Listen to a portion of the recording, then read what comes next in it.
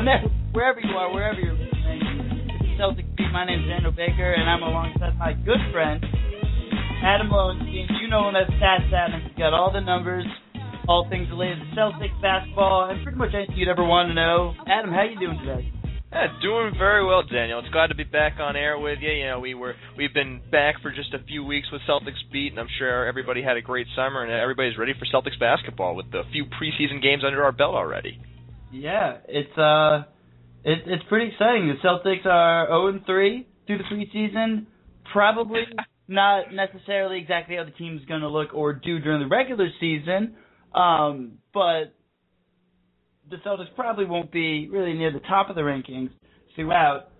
They're probably the bottom. I'm not sure they're going to look this bad. Last night, the Celtics fell to the 76ers on the road in the preseason. 97-85 they lost. Leading the way for the Celtics points-wise was Jared Sullinger. He came off the bench to drop 19 to lead the Celtics in that category. Brandon Bass, 10 rebounds to lead the team that way. I think that's something he can keep up. He's going to need to keep up because the Celtics are going to have to play a lot bigger than themselves if they want to contend in the Eastern Conference, and they're going to have to do a good job rebounding, and that means the undersized guys like Sullinger, like Bass, like Jarrett Wallace, like Chris Humphries, they're going to have to play big and get those boards. Yeah, it was tough to watch that game last night. The ugliness of the offense, you have a little tough time with the rebounding because you can see the Sixers, they out-rebounded, I think, the Celtics by about 10. And one of the reasons is that the Celtics shot horribly from the field, 36%, in comparison to the 76ers around 50%. And it's different with all the different lineups and everything. We know I don't think Wallace played half the game on Wednesday, but last night it's just that the problem comes down to making shots, and I think they're going to have to scrounge for offense, and that's going to be a tough part of the Celtics season this year. We were talking before we got on air about how many three-pointers the Celtics shot and are shooting throughout this preseason. Last night they were 5-21, but a couple of games before that put 24 three-pointers. And Adam, how infrequent was that under Doc Rivers? Well, as far as regulation games, where they didn't go into overtime, only 5% of the games in which Doc Rivers coached the Celtics that they attempted that many three-pointers, 24 more three-pointers, 5%. That's about 38 games out of 672 regulation games under Doc Rivers. I'm pretty sure it was in the regular season that they did that. So it's going to be a different team. We're going to see a lot more three-pointers out of this team, and I think I read a post from A-Sherrod Blakely earlier this week. The entire team is ready to do this because they have so many shooting bigs, and even the big man on the team who's going to be dunking and rebounding for them is going to be outside on the outside, Vitor Faverani, shooting three-pointers for them. Yeah. So it's going to be a very interesting season with that. And we saw just during training camp and just in practices, every so often I'll see the posts where the teams do three-point shooting contests at the end of a session, and everybody participates. And that's not terribly uncommon, but for the Celtics, everyone should be participating pretty much. Again, as you said, aside from Faverani. And speaking about three-pointers, I want to tell you guys what guests we have coming on today. We're going to have Justin Fenstermen. You can reach him at Fancy Sports. He works with SiriusXM's Fantasy Sports channel. He's a big basketball guy, a big Knicks guy. Speaking about a team that took three-pointers, a team that loved to take three-pointers last season overall, taking about just under 11 three-pointers a game. Excuse me, that's how many they made. Just under 29 three-point shot attempts per game last season, the New York Knicks. Fantasy's a big Knicks fan. He also writes for KFFL.com. He's a big fantasy basketball guy. We'll preview the season for all you fantasy sideheads. I like fantasy basketball. I think it's really fun to do. And also later on in the show, we're going to have Jake Shapiro. He writes for Slam online and covers the 76ers, the team the Celtics played last night. The Celtics are playing the Knicks tonight, so we got it all covered here in the Celtics Beat today. And as far as the Knicks go for tonight, the Celtics it was kind of a weird reflection of last year's ending of the season, where the Celtics and Avery Bradley and everybody were able to bring back, I think they came back from, it was more than 20 points they were down in Game 6 of the Eastern Conference first round.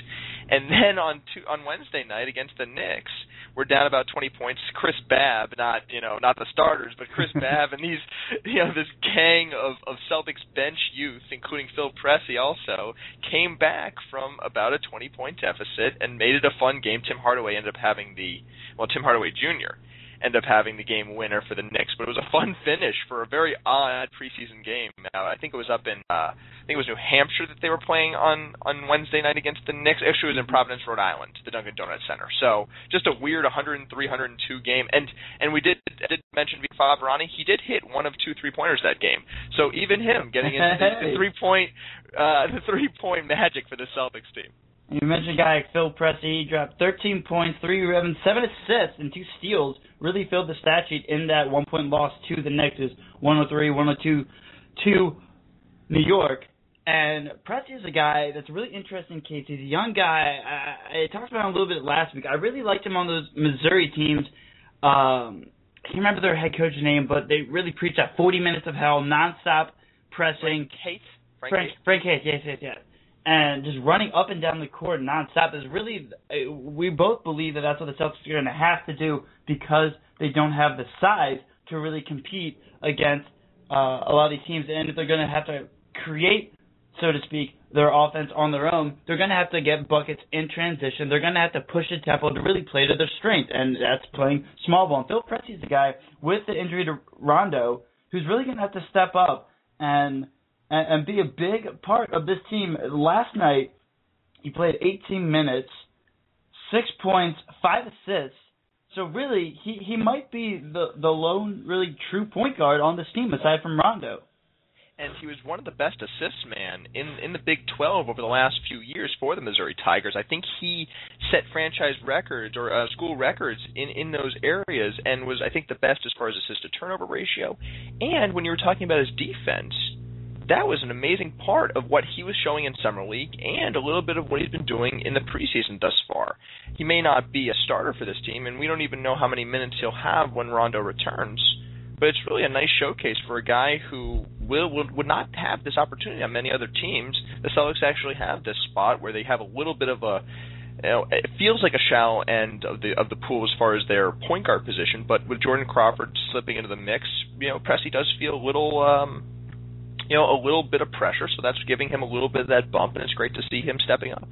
Because even though Pressey might be the only point guard, the one good thing for the Celtics is that they have a ton of guys who can handle the ball. Avery Bradley can handle the ball. Jordan Crawford can handle the ball. Even their bigs, Jeff Green, he can handle the ball. There are a lot of guys on the team who at least are comfortable with it in their hands, who can make baskets on their own. A guy like Courtney Lee, who I think is really going to have a big season. He seems to be part of the Celtics' plans for the future. One guy who probably is not necessarily going to be around for that much longer, Gerald Wallace, but he is having quite the start to his preseason. Really seems to be an impactful guy and could be the leader. I mean, we know he's a veteran, but pretty much he's auditioning for teams that he's probably going to get traded with that contract, and the Celtics obviously looking to build for the long haul.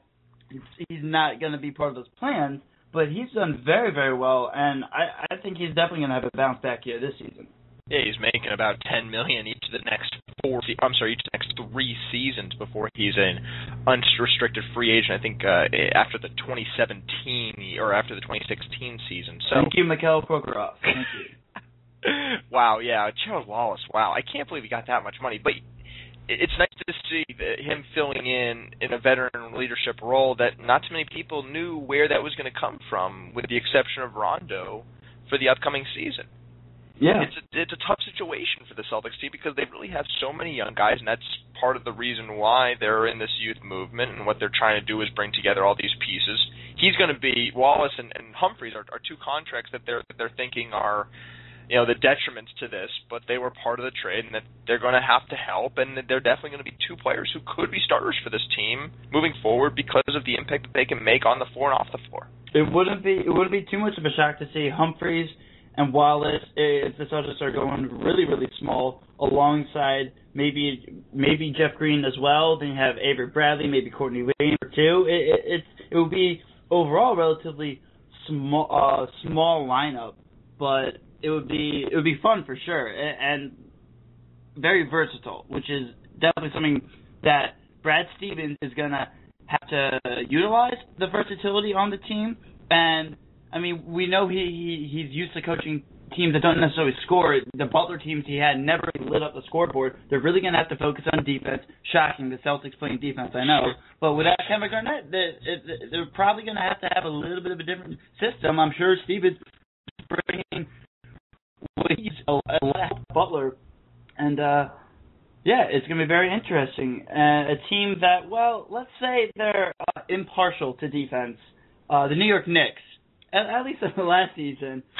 We're going to bring in a guy now, Justin Fenstermen, writes for KFFL.com about fantasy basketball. Also works with SiriusXM, works on the Fantasy Sports Channel. He's a great guy. He's a Knicks fan. We won't hold that against him, though. Justin, thanks so much for joining us this afternoon. How are you doing today? Hey, don't hold it against me. I don't know how your team, the Celtics, are going to look this year, Mr. Baker, but thank you so much for having me. We already know that the Celtics are going to look atrocious this year, most likely atrocious, at least when Toronto gets back.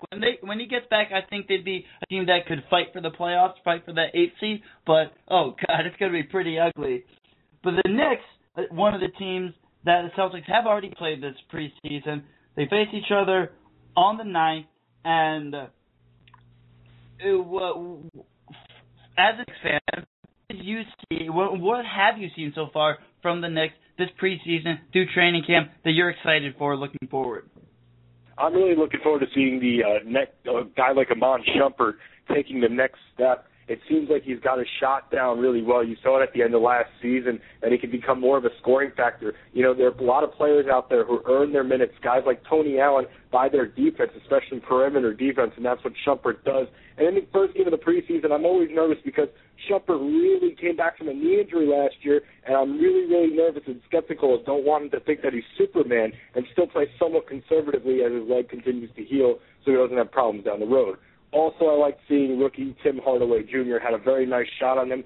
Obviously, looks like he's not afraid to take the shot, and that's what the Knicks are going to need, especially when they have games when J.R. Smith is off, and they're going to have games where he's off. That's where Hardaway's going to have to come in and be the sharpshooter.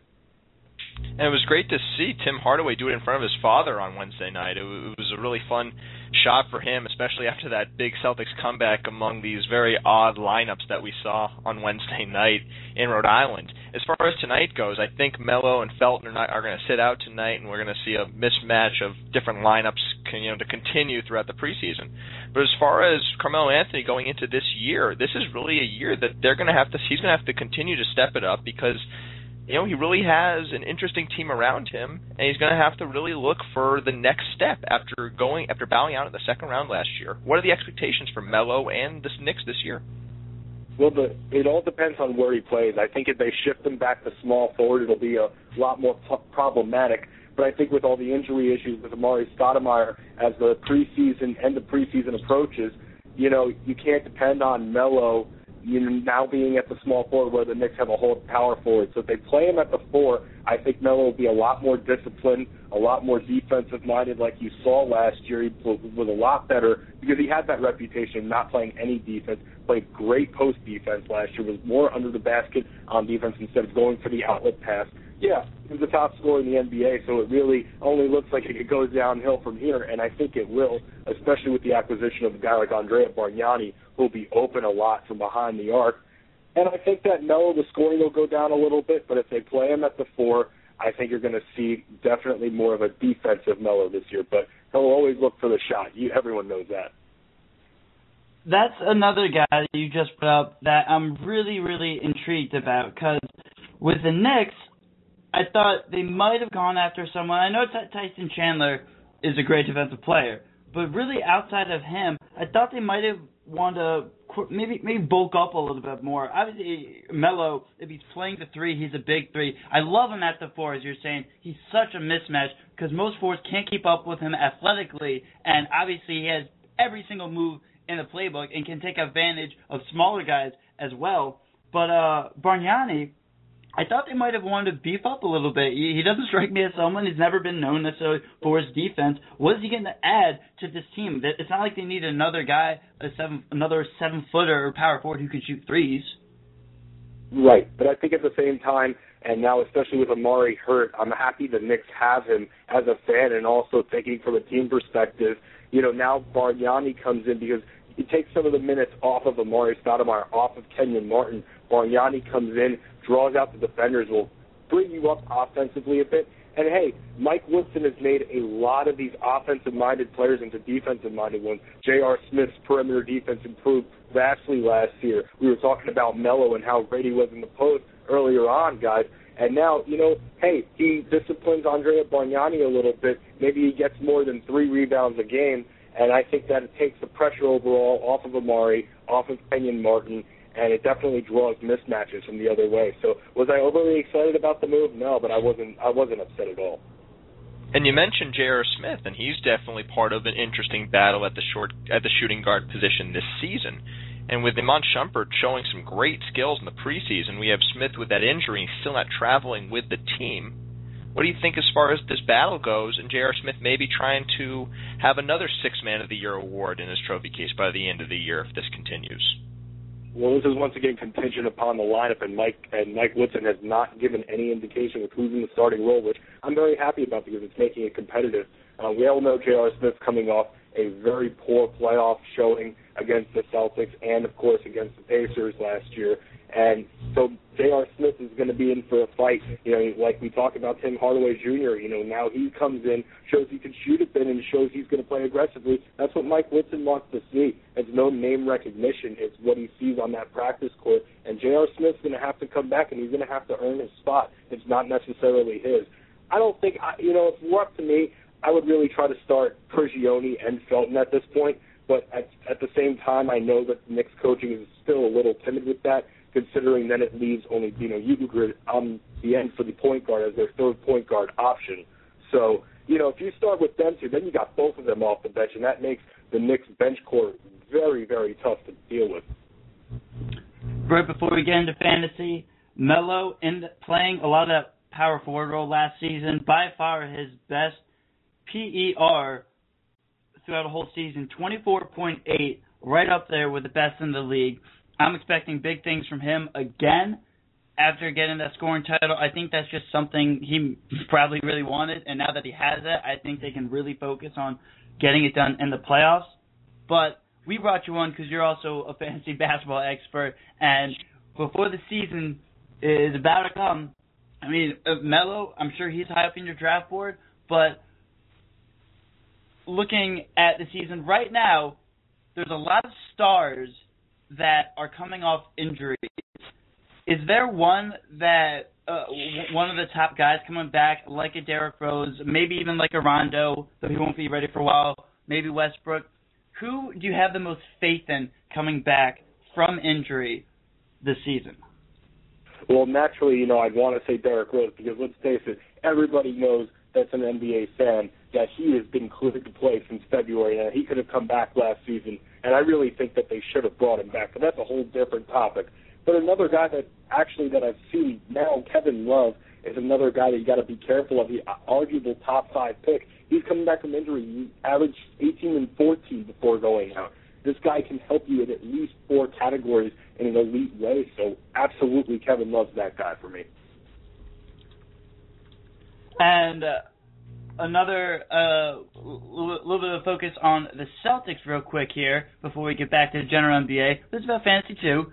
Jeff Green, if I had to pick a player on the Celtics, because Rondo, no idea when he's coming back. Personally, I don't want to see him back on the court until probably 2014. But is Jeff Green the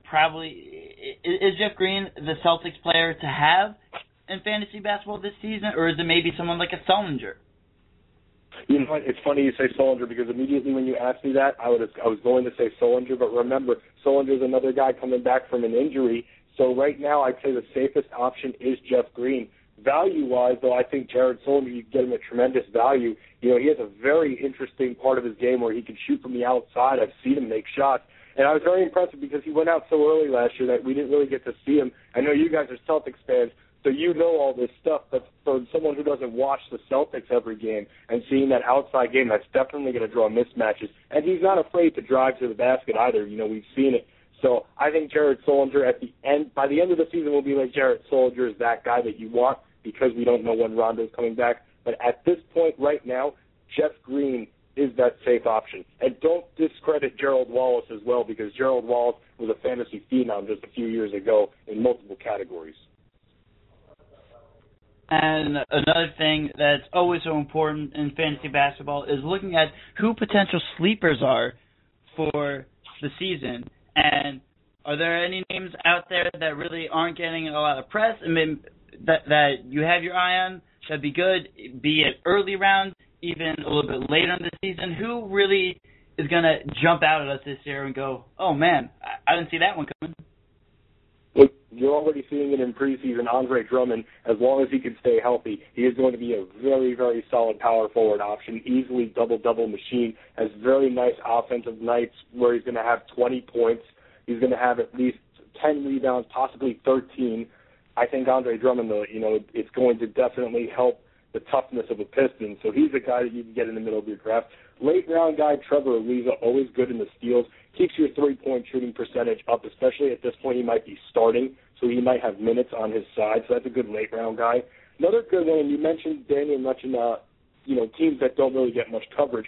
The Sacramento Kings are nothing to write home about, but Gravis Vasquez now joining them. He becomes their number 2 option behind DeMarcus Cousins, and he's actually probably one of my top sleepers, if not my top sleeper, going into this year. Had a great fantasy year last year.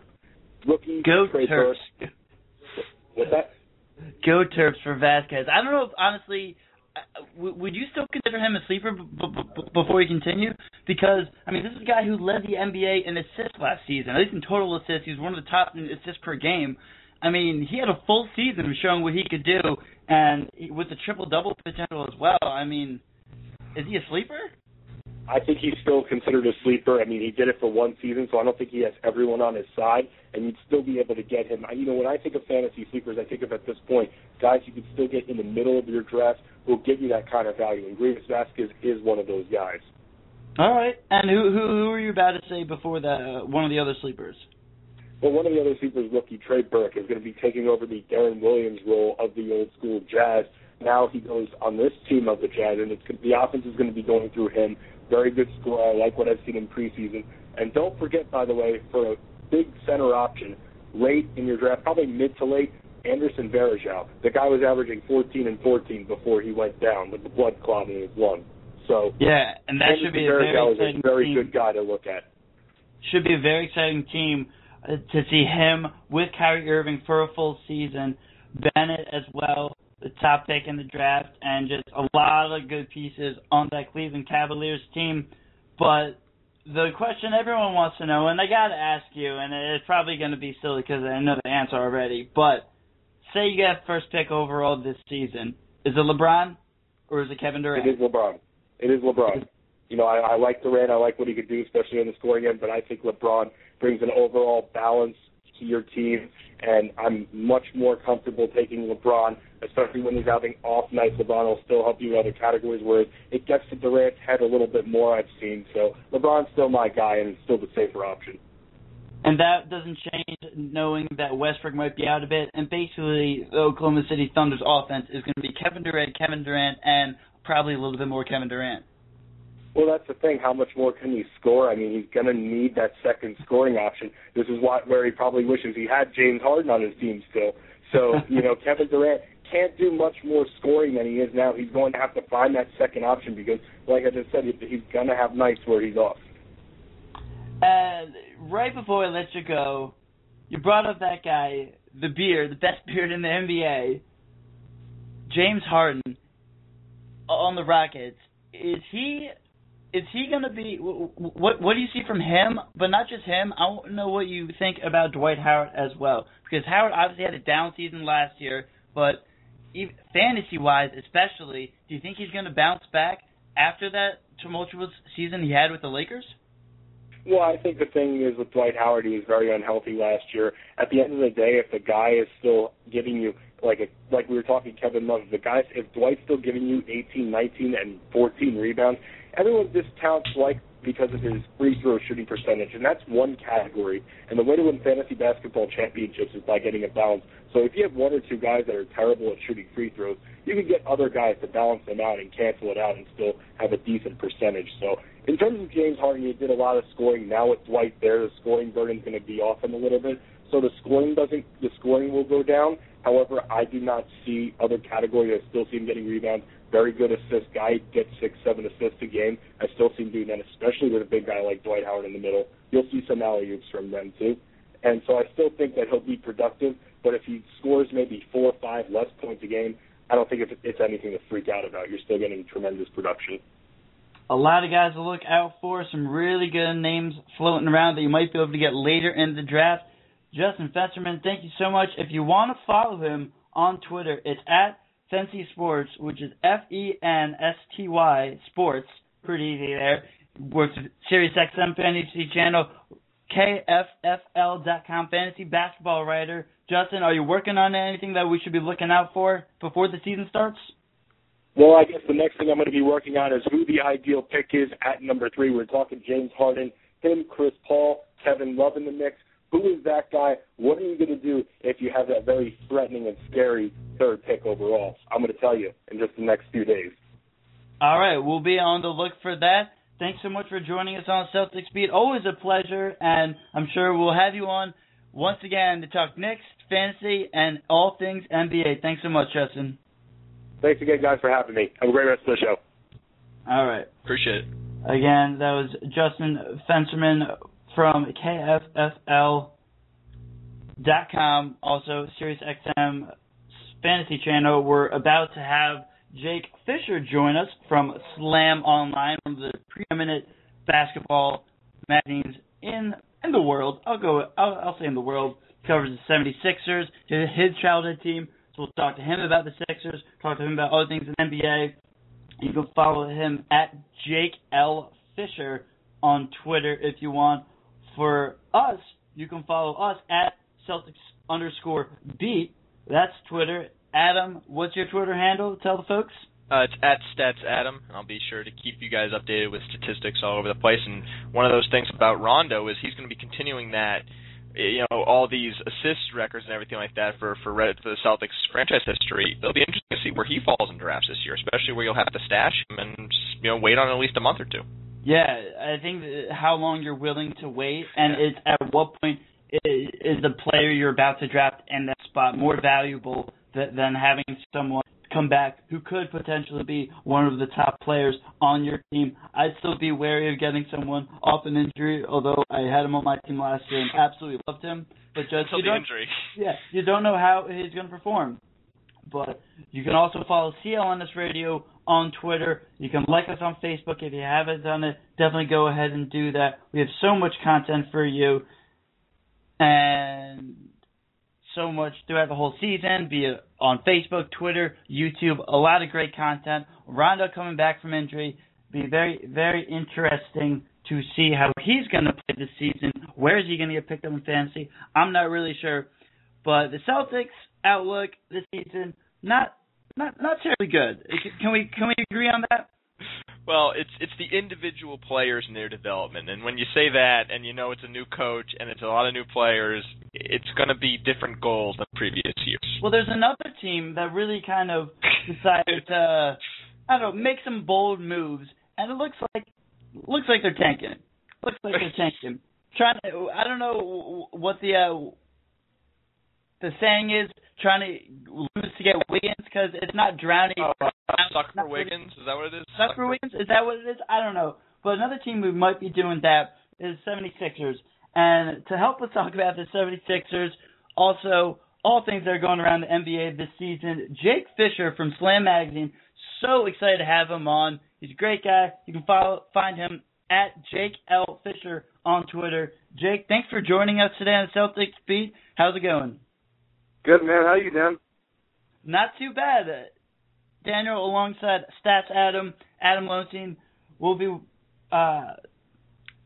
talking about the 76ers here right off the bat before we get to some general NBA stuff.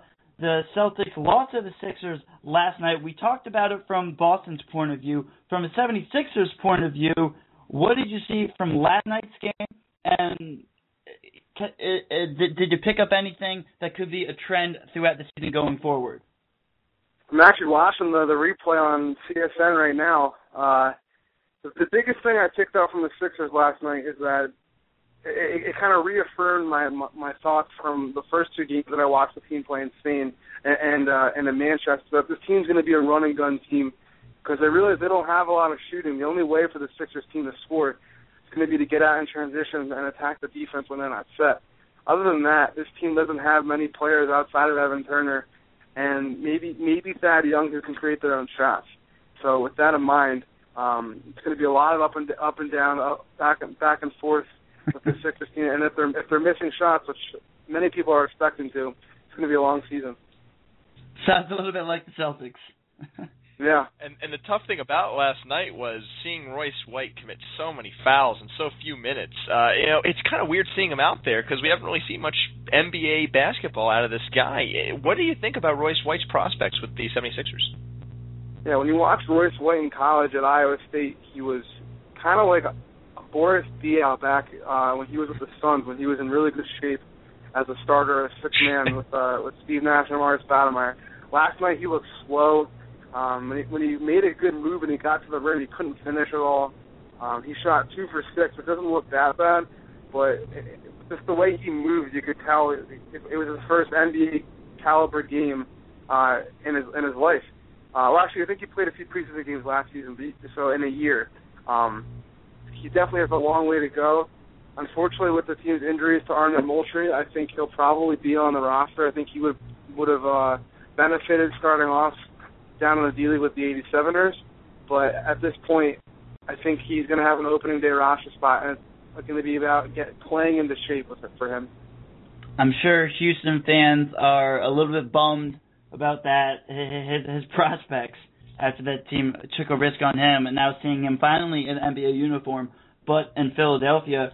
The first-round pick for the Sixers, though, was on the court last night, 6 points, 6 rebounds, 6 assists. He's definitely one of the taller point guards, if not the tallest point guard in the NBA. Michael Carter-Williams, do you like what you see so far from this guy? I have liked what I've seen. A lot of people are in Philadelphia especially are very against him. They think Michael Carter-Williams is going to be an automatic bust because he can't shoot. But the big knock on him down in Orlando, besides his shooting, was how he turned the ball over. And through these 3 preseason games, Michael Carter-Williams has 16 assists, just 1 turnover. The fact that he's so big and he knows how to handle the ball and has great body control, he's going to be able to get to the rim and finish. With him, it's just going to be a matter of if he has the teammates to move without the ball, get open, and convert when he finds them. Because the offense he ran in Syracuse was pretty much he drove and he dished it or dumped it down to a big guy.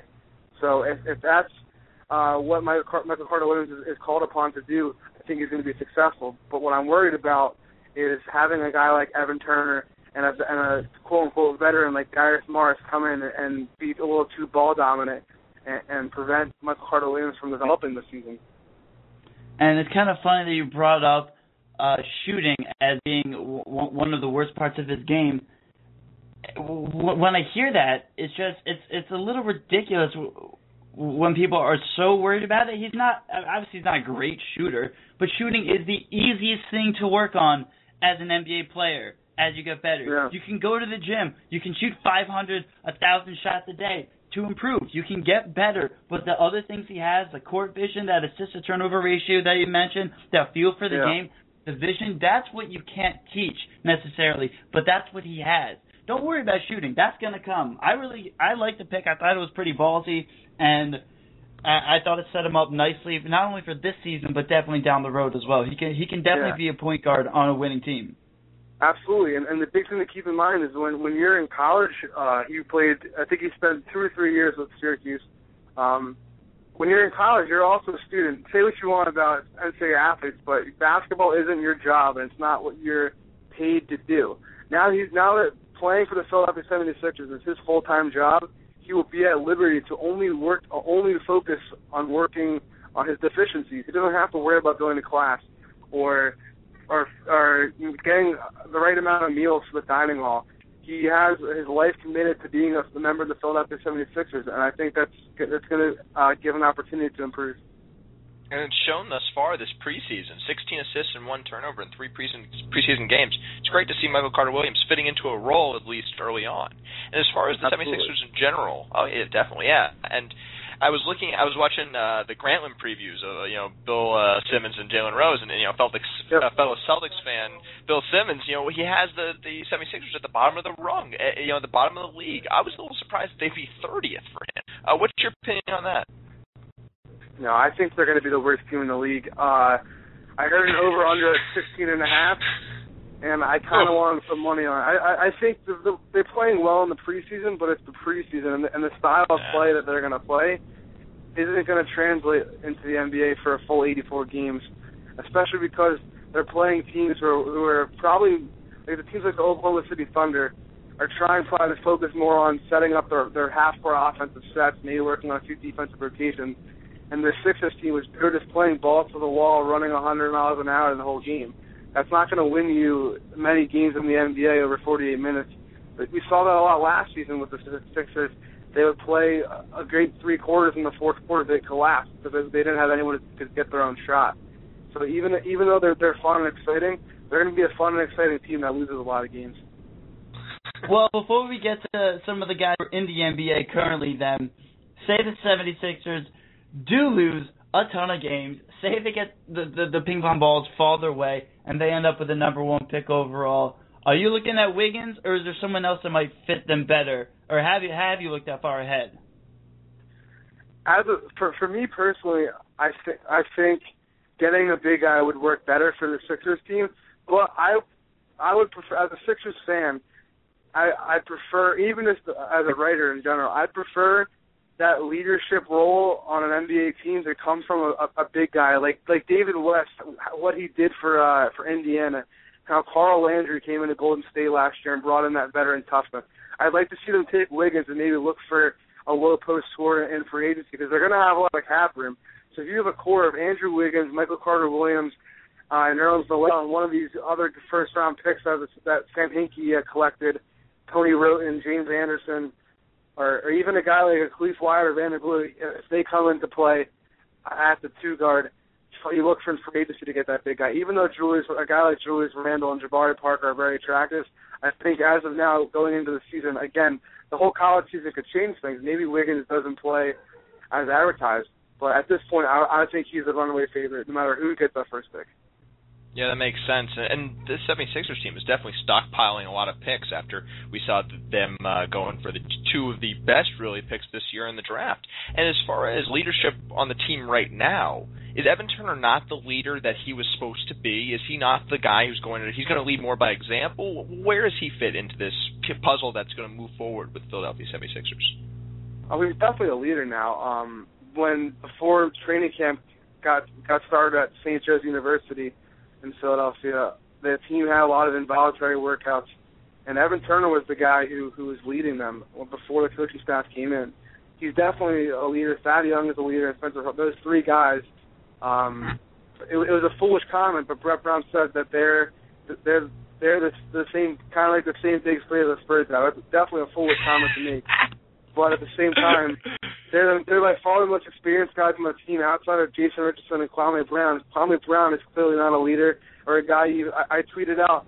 I watched their game last night for 5 minutes, and my 2 takeaways were that I didn't want Nerlens Noel sitting next to Kwame Brown on the bench, and I think that Nerlens Noel is a good dresser. You don't want Kwame Brown being a leader, and Jason Richardson won't even probably play until February. So the only guys you have that are going to be suiting up that have at least 3 years of experience on this team are those 3 guys. When you have that, the only issue is that those guys are also all on the trading block. You talked about the Sixers stockpiling picks from this year's draft. I wouldn't be shocked to see if Evan Turner. Actually, I'd be surprised if Evan Turner wasn't moved before the deadline, and if that package that got back included a first-round pick in next year's draft too. The lack of leadership, especially then, and maybe lack of big men on the team. There's a guy floating out there in free agency who hasn't been picked up yet. And say what you will about his ability on the court, but one thing you can't deny and that teams really love about him is his leadership that he brings. Jason Collins, why haven't the Sixers reached out to him? And if not, why not? Because after what you just said, he sounds like he'd be a perfect fit for this team. No, I hadn't even thought about that until you said that. And last night, I actually pulled up his basketball. One of my friends was joking around about him, and we pulled up his basketball reference page. I'm on it now. He honestly hasn't been a really big contributor in the NBA since 2007, 2008. Since that season, he hasn't played more than 50 games, and he hasn't played more than 600 minutes, or more than 593 minutes. So even though he's a big guy who can bring veteran leadership, he hasn't been called upon to play a significant role in the court for 5-6 years. I think what the Sixers lack in terms of leadership is on-the-court leadership. I don't think they're lacking in the locker room. I think they have plenty of guys on this team who are confident. Even though it might be irrational confidence, I think they have plenty of guys on this team who are confident enough to take on a leadership role in the locker room. And if they don't have that veteran who's going to put their arm around Michael Carter Williams' shoulder and say, hey, young man, you have to save some of your money. Don't go out tonight. Go and get some rest. But they do have guys who understand how to do that, like a Thaddeus Young. In terms of on-court leadership, Jason Collins, I don't think he'd be the leader they need, but he could provide a body on the court. This team is very depleted in the front court with their big men. Arnett Moultrie was supposed to come in and in his second year and have an improved year, but he got hurt and he's out till February. And Kwame Brown obviously isn't going to bring anything wholly out of this world to help this team. But at the same time, I don't think the Sixers are looking into bringing a veteran presence. That all the big guys that they brought in once their guys went down are all two-year pros at the most. Most of them are rookies. So even though it's a good idea, I don't think it's going to happen. And also bring in someone like Collins, though it would most likely be for a one-year deal because he's been in the league so long. It is going to have to be a much higher one-year contract than someone who has only been in the league for a couple of years, doesn't have necessarily the pedigree that he does. So I do see where you're coming from, and that they need the on-the-court leadership. And as we look forward to the season, because I know you've covered the 76ers, but you're a big NBA fan, you're a big NBA guy. Sure, you're looking at a lot of the other teams as well. What are some of the big storylines that you're really looking forward to this season? Interesting. I think the big storyline that's really the most obvious for everyone's minds are what the Brooklyn Nets are going to look like. Clearly, they made a lot of big moves, but no one knows how it's going to actually play out. I really like the whole battle for New York thing that's kind of been brewing. That's obviously something I'll be interested in, especially because I grew up so close to New York and South Jersey, close to Philadelphia. I'd be very interested to see those two teams go out and battle on the court. And there's a lot of great storylines in the Eastern Conference. We're even forgetting about the Indiana Pacers, who were in the Eastern Conference Finals last year. And as far as the Miami Heat going for the third straight championship, do you think that it's Miami Heat in the field? Do you think it's like a 50-50 thing as far as that goes this year? I don't know. The Pacers are a fun team to watch, and they definitely got better this offseason, too. They added Luis Scola. They improved. C.J. Watson is a big improvement with DJ Augustine, the backup point guard. And they get Danny Granger back healthy, too. So they're not. Then they took the Heat to 7 games. The Bulls have Derrick Rose back. Again, we talked about the Nets. We don't know how good the Hawks are going to be. They could be a contender to get to the second round, too. I don't think they have the chops and the talent to get to the conference finals. But they definitely could win a playoff series. The East is definitely full of teams that could give the Heat a run for their money. It's definitely the Heat versus the field, but at the same time, if the Heat have one injury or one player is not feeling it, they lost a big asset in Mike Miller. I think they're very vulnerable this season, and the most vulnerable they've been since they put together that big three. Well, there's definitely a lot to look forward to. Your team, though, and our team, Celtics and the Sixers, not a lot of wins to look forward to this season, but could be some building blocks and some things to look forward to. I'm sure they'll be battling it out for trying to get that top pick, even though they're not going to come out and say it. But it'd be nice to see Wiggins, and one of those jerseys because those are two really good franchises that really make the NBA better when they're both winning. Jake, it was a pleasure. Thank you so much for your time today. I know you do stuff for Slam Online. Also, do some stuff about mid-major basketball if you guys are interested in college basketball. Well, are you working on anything coming up that we should keep an eye out for? I wrote a nice piece on NBA teams drafting and stashing players overseas. I'm working on a follow-up piece on how to improve the D-League for Slam Online, so definitely keep your eyes open for that over the next couple weeks. All right, great. We'll definitely put that on Twitter as well. It was always a pleasure. Thanks so much for your time, and I'm sure we'll speak to you again later this season. Hey, you got it, Dan. Thanks again. Yeah, no problem. Again, that was Jake Fischer, works for Slam Online, as he said, and a bright young writer. I know him from my days back at camp, but he's a real good kid and a fantastic writer, so definitely check out all his work on the 76ers and more. An NBA junkie just like myself and you and all of us here at CLNS. It's really interesting to see if the Celtics and 76ers will be able to combine for enough wins to make the playoffs with the way that we were talking about them. I think if Rondo would be healthy, I think this is a team that could definitely be in the 8th spot. I think Rondo is that good of a player, but without him, you know when he's coming back, and you don't know how healthy he's going to be when he does come back. It's a bad team. They're both teams that have no idea how they're going to score. And it was tough watching last night, and even afterwards, Gerald Wallace was talking about the cohesion between the teams. You know, it's not good to see if it. I think he even said in the first quarter it was 5 individuals, not a team. If it's like that early on in the preseason, I'm not sure I'm seeing something come back. Well, I just mean if Rondo comes into this fold, it's going to be tough to bring everything together again. It's going to be another building block time. I don't know. It's just worrisome. I'm not terribly worried about that just because in the preseason, especially with a team like the Celtics who really need to find out their identity and find out what they're going to do with so many new players. I mean, Jake brought up the fact that he's looking forward to seeing what Brooklyn does after their trade. Basically, the Celtics' heart and soul and their best players are now playing for Brooklyn. So this is a team that has to find a new identity. It has a new coach. There's going to be a new system, and it's a team playing without its best player and point guard for who knows how long. So I'm not too worried. There's a lot of new pieces to try to fit into any sort of puzzle. So I think they're just getting used to each other in general. I'm not going to necessarily buy too much, especially coming from a guy who's probably not going to be there the whole season anyway. Interesting. I'm hoping Joe Wallace remains for at least 2013, 2014, just so that he's there to keep together the team, especially when Rondo's out, and not even be able to be on the floor. You know, it'd be helpful to have the main him, thing the main thing with that, though, is what is he keeping together? Yeah, and he's a guy that's kind of chasing a ring as well and wants to get that. I mean, you went to Brooklyn, thought they were going to have a championship team, and then Brooklyn said, we think we get a championship team. It doesn't include you, but we think we have one.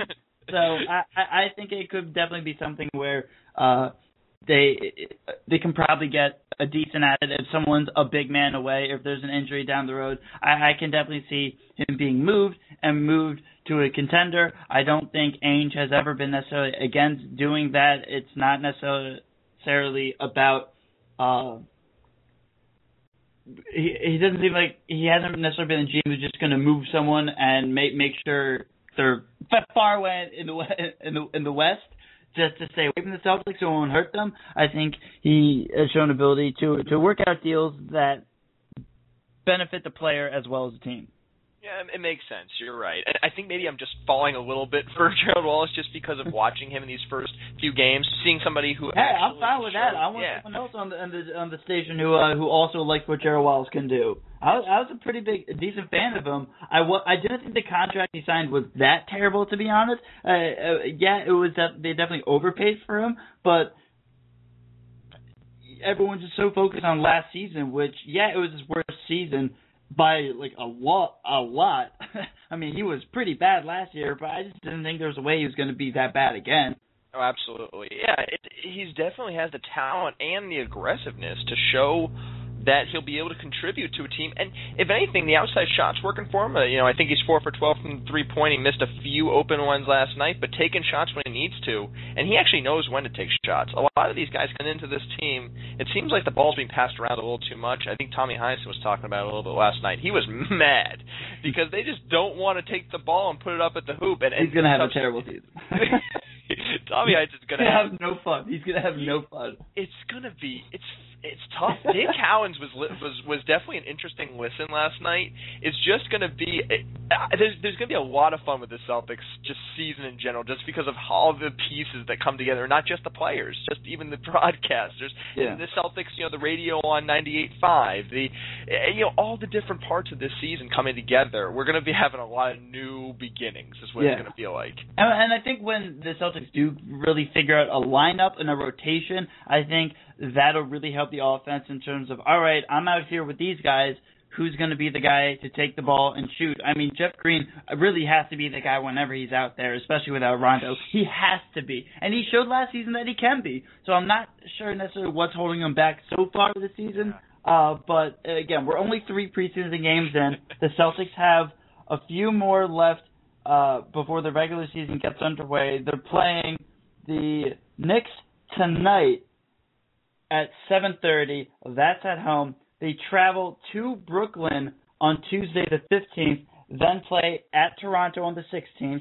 A few days off before they play in Minnesota and against a team that I think a lot of people are looking forward to. I'm very excited to see Ricky Rubio and Kevin Love for a full season. There, I jinxed it. Which one of them is getting injured?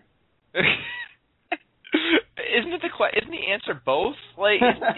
Don't we know that they're going to play a combined 45 games and get lucky to see if we get to see them near the end of the season? If we can get 70 games from them, that would be great. That would be 60 games. I'll take 60 games from them. 60 games, full health. That is a duo I want to see prosper in the NBA. Although it's a team that hey, that's an ownership group that really necessarily doesn't deserve what they've done. They don't deserve something that special. I don't know how you go give that contract to Rubio over Love. That just, oh my God. That's a way not to run a team. I guess we can pull a con. That's great. And the weird, you can catch that game on NBA TV. We got a few. It's great to see the Celtics on national television in the preseason, even though they won't be on national television at all, basically, during the regular season. Yeah, and the finale will be on ESPN. That's against Brooklyn, the preseason finale on the 23rd. Yeah, at the Garden. And they'll be coming from, on the Sunday game on October 20th against Minnesota. That's going to be in Canada at the Bell Center where the Montreal Canadiens play. They are all over the place. This is crazy. It's kind of not quite as far as their trip overseas last season. Yes, they did that. You know what made me think that they were going to do well last year was because they had done that. I think the last time they had done it was before the 2007-2008 season. Mm-hmm. It was going to be a great start to a new season, and then they finished 41-40. At least it was above 500, though. Yeah, well, that's it. Yeah. But then also with the injury to Rondo, I think that pretty much derailed the season. Yeah.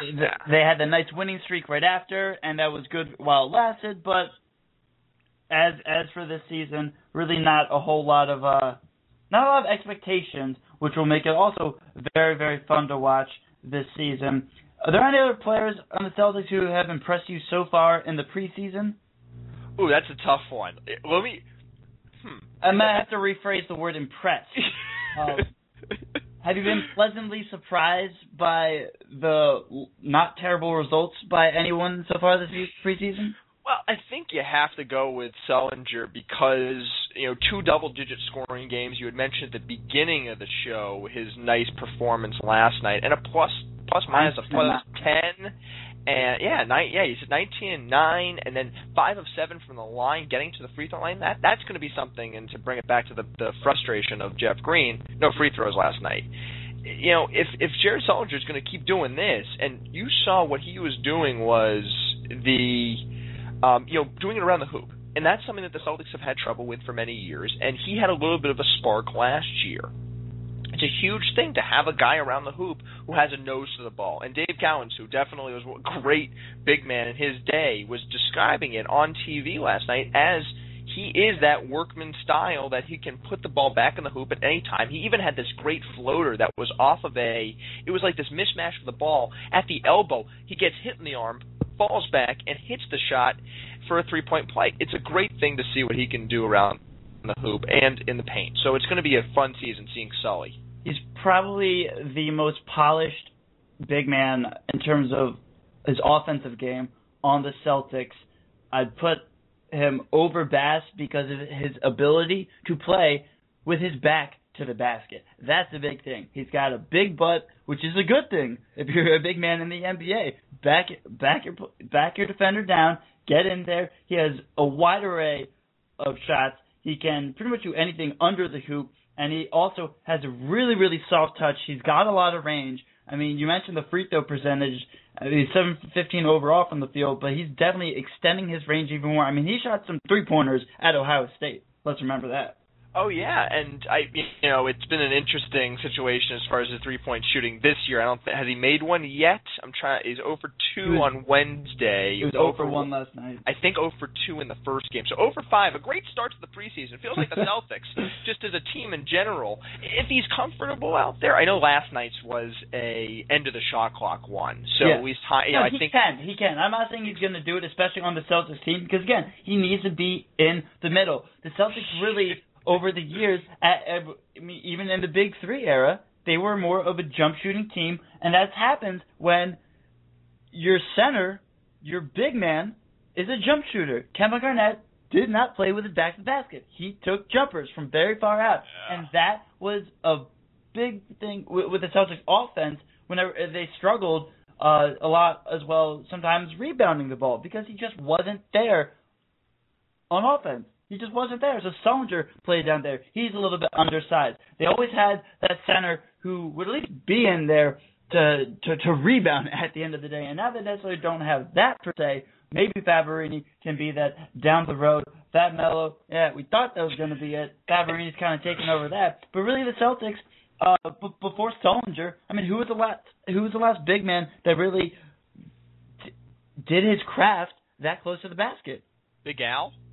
Probably back then. That's probably as far back as you have to go. It's tough to sneak in Leon Poe in there or Glenn Davis because they're the Davis was Davis is pretty much like a Bass too. I mean, sometimes he put his back there, but Davis's big thing was that he could shoot from way out, and guys who were big enough to guard him don't usually play out that far. He really stretched the floor. Yeah, that's a really interesting point of view for a guy who is really, you don't see too many guys like this anymore in the NBA, that the athletic running type of NBA that the Miami Heat are instilling in the league. The Celtics are lucky to have a big man. Obviously, he's a little undersized compared to the big men that the NBA used to have. The Shaquille O'Neals and even Vlade Divac. Those just big men who could clog up the middle. Sullinger has some meat on him, and he can really move around. He just doesn't have the size of a 7-footer, but it's great to have him in there as a rebounder, and the Celtics are lucky if he can get 70, 80 games out of him this year. Because and they're going to need it. Oh, yes, they're going to need it because his size. Because if you look at the East, the Miami Heat have kind of really been the poster child ushering this era of you don't need a center to win, and you don't if you have LeBron James. But if you look at the other teams in the East, you got the Knicks with Tyson Chandler. He's a big boy. He's a real good defender, but also he plays with his back to the basket. He's not necessarily going to stretch the floor out there. You look at the Pacers between Hibbert and David West. Those are guys that really do the dirty work down there, and also bringing in a guy like Scola for them. You look at the Bulls with Joakim Noah. They're the teams in the East. If you want to get it out of the East, you have to have size. You just have to now. And it's funny because this is an era of point guards and the small ball. And now all of a sudden we have all these big men, all these quality big men floating around. Yeah, it's really interesting with the East. You're right. It's kind of like that. They do use these big men. There really aren't that many of them, but they're they're definitely making a big impact. And if Favarani can really help out Sellinger, and Favarani's been nice around the hoop, it's going to be interesting to see if he, hopefully doesn't turn into like a Rafe LaFrentz type that really wants to take the outside shot. But it seems like he's really instilled in what Brad Stevens wants to do, and I think this could be a big men combination for the future where the Celtics are bringing together a team that they want to usher into a new era. Well, we're just about wrapping up. You hear a little DMV in the background. It was so fun, Adam. Thanks so much to Jake Fischer. And also Justin Fenstermen, our guest today on Celtics Beat. Remember, you can follow us at Celtics Beat. Stay tuned for next week's show. Thanks, everybody. Nice week.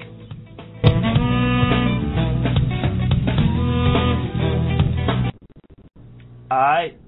That was fantastic. And just checking. Let's see. I think we'll definitely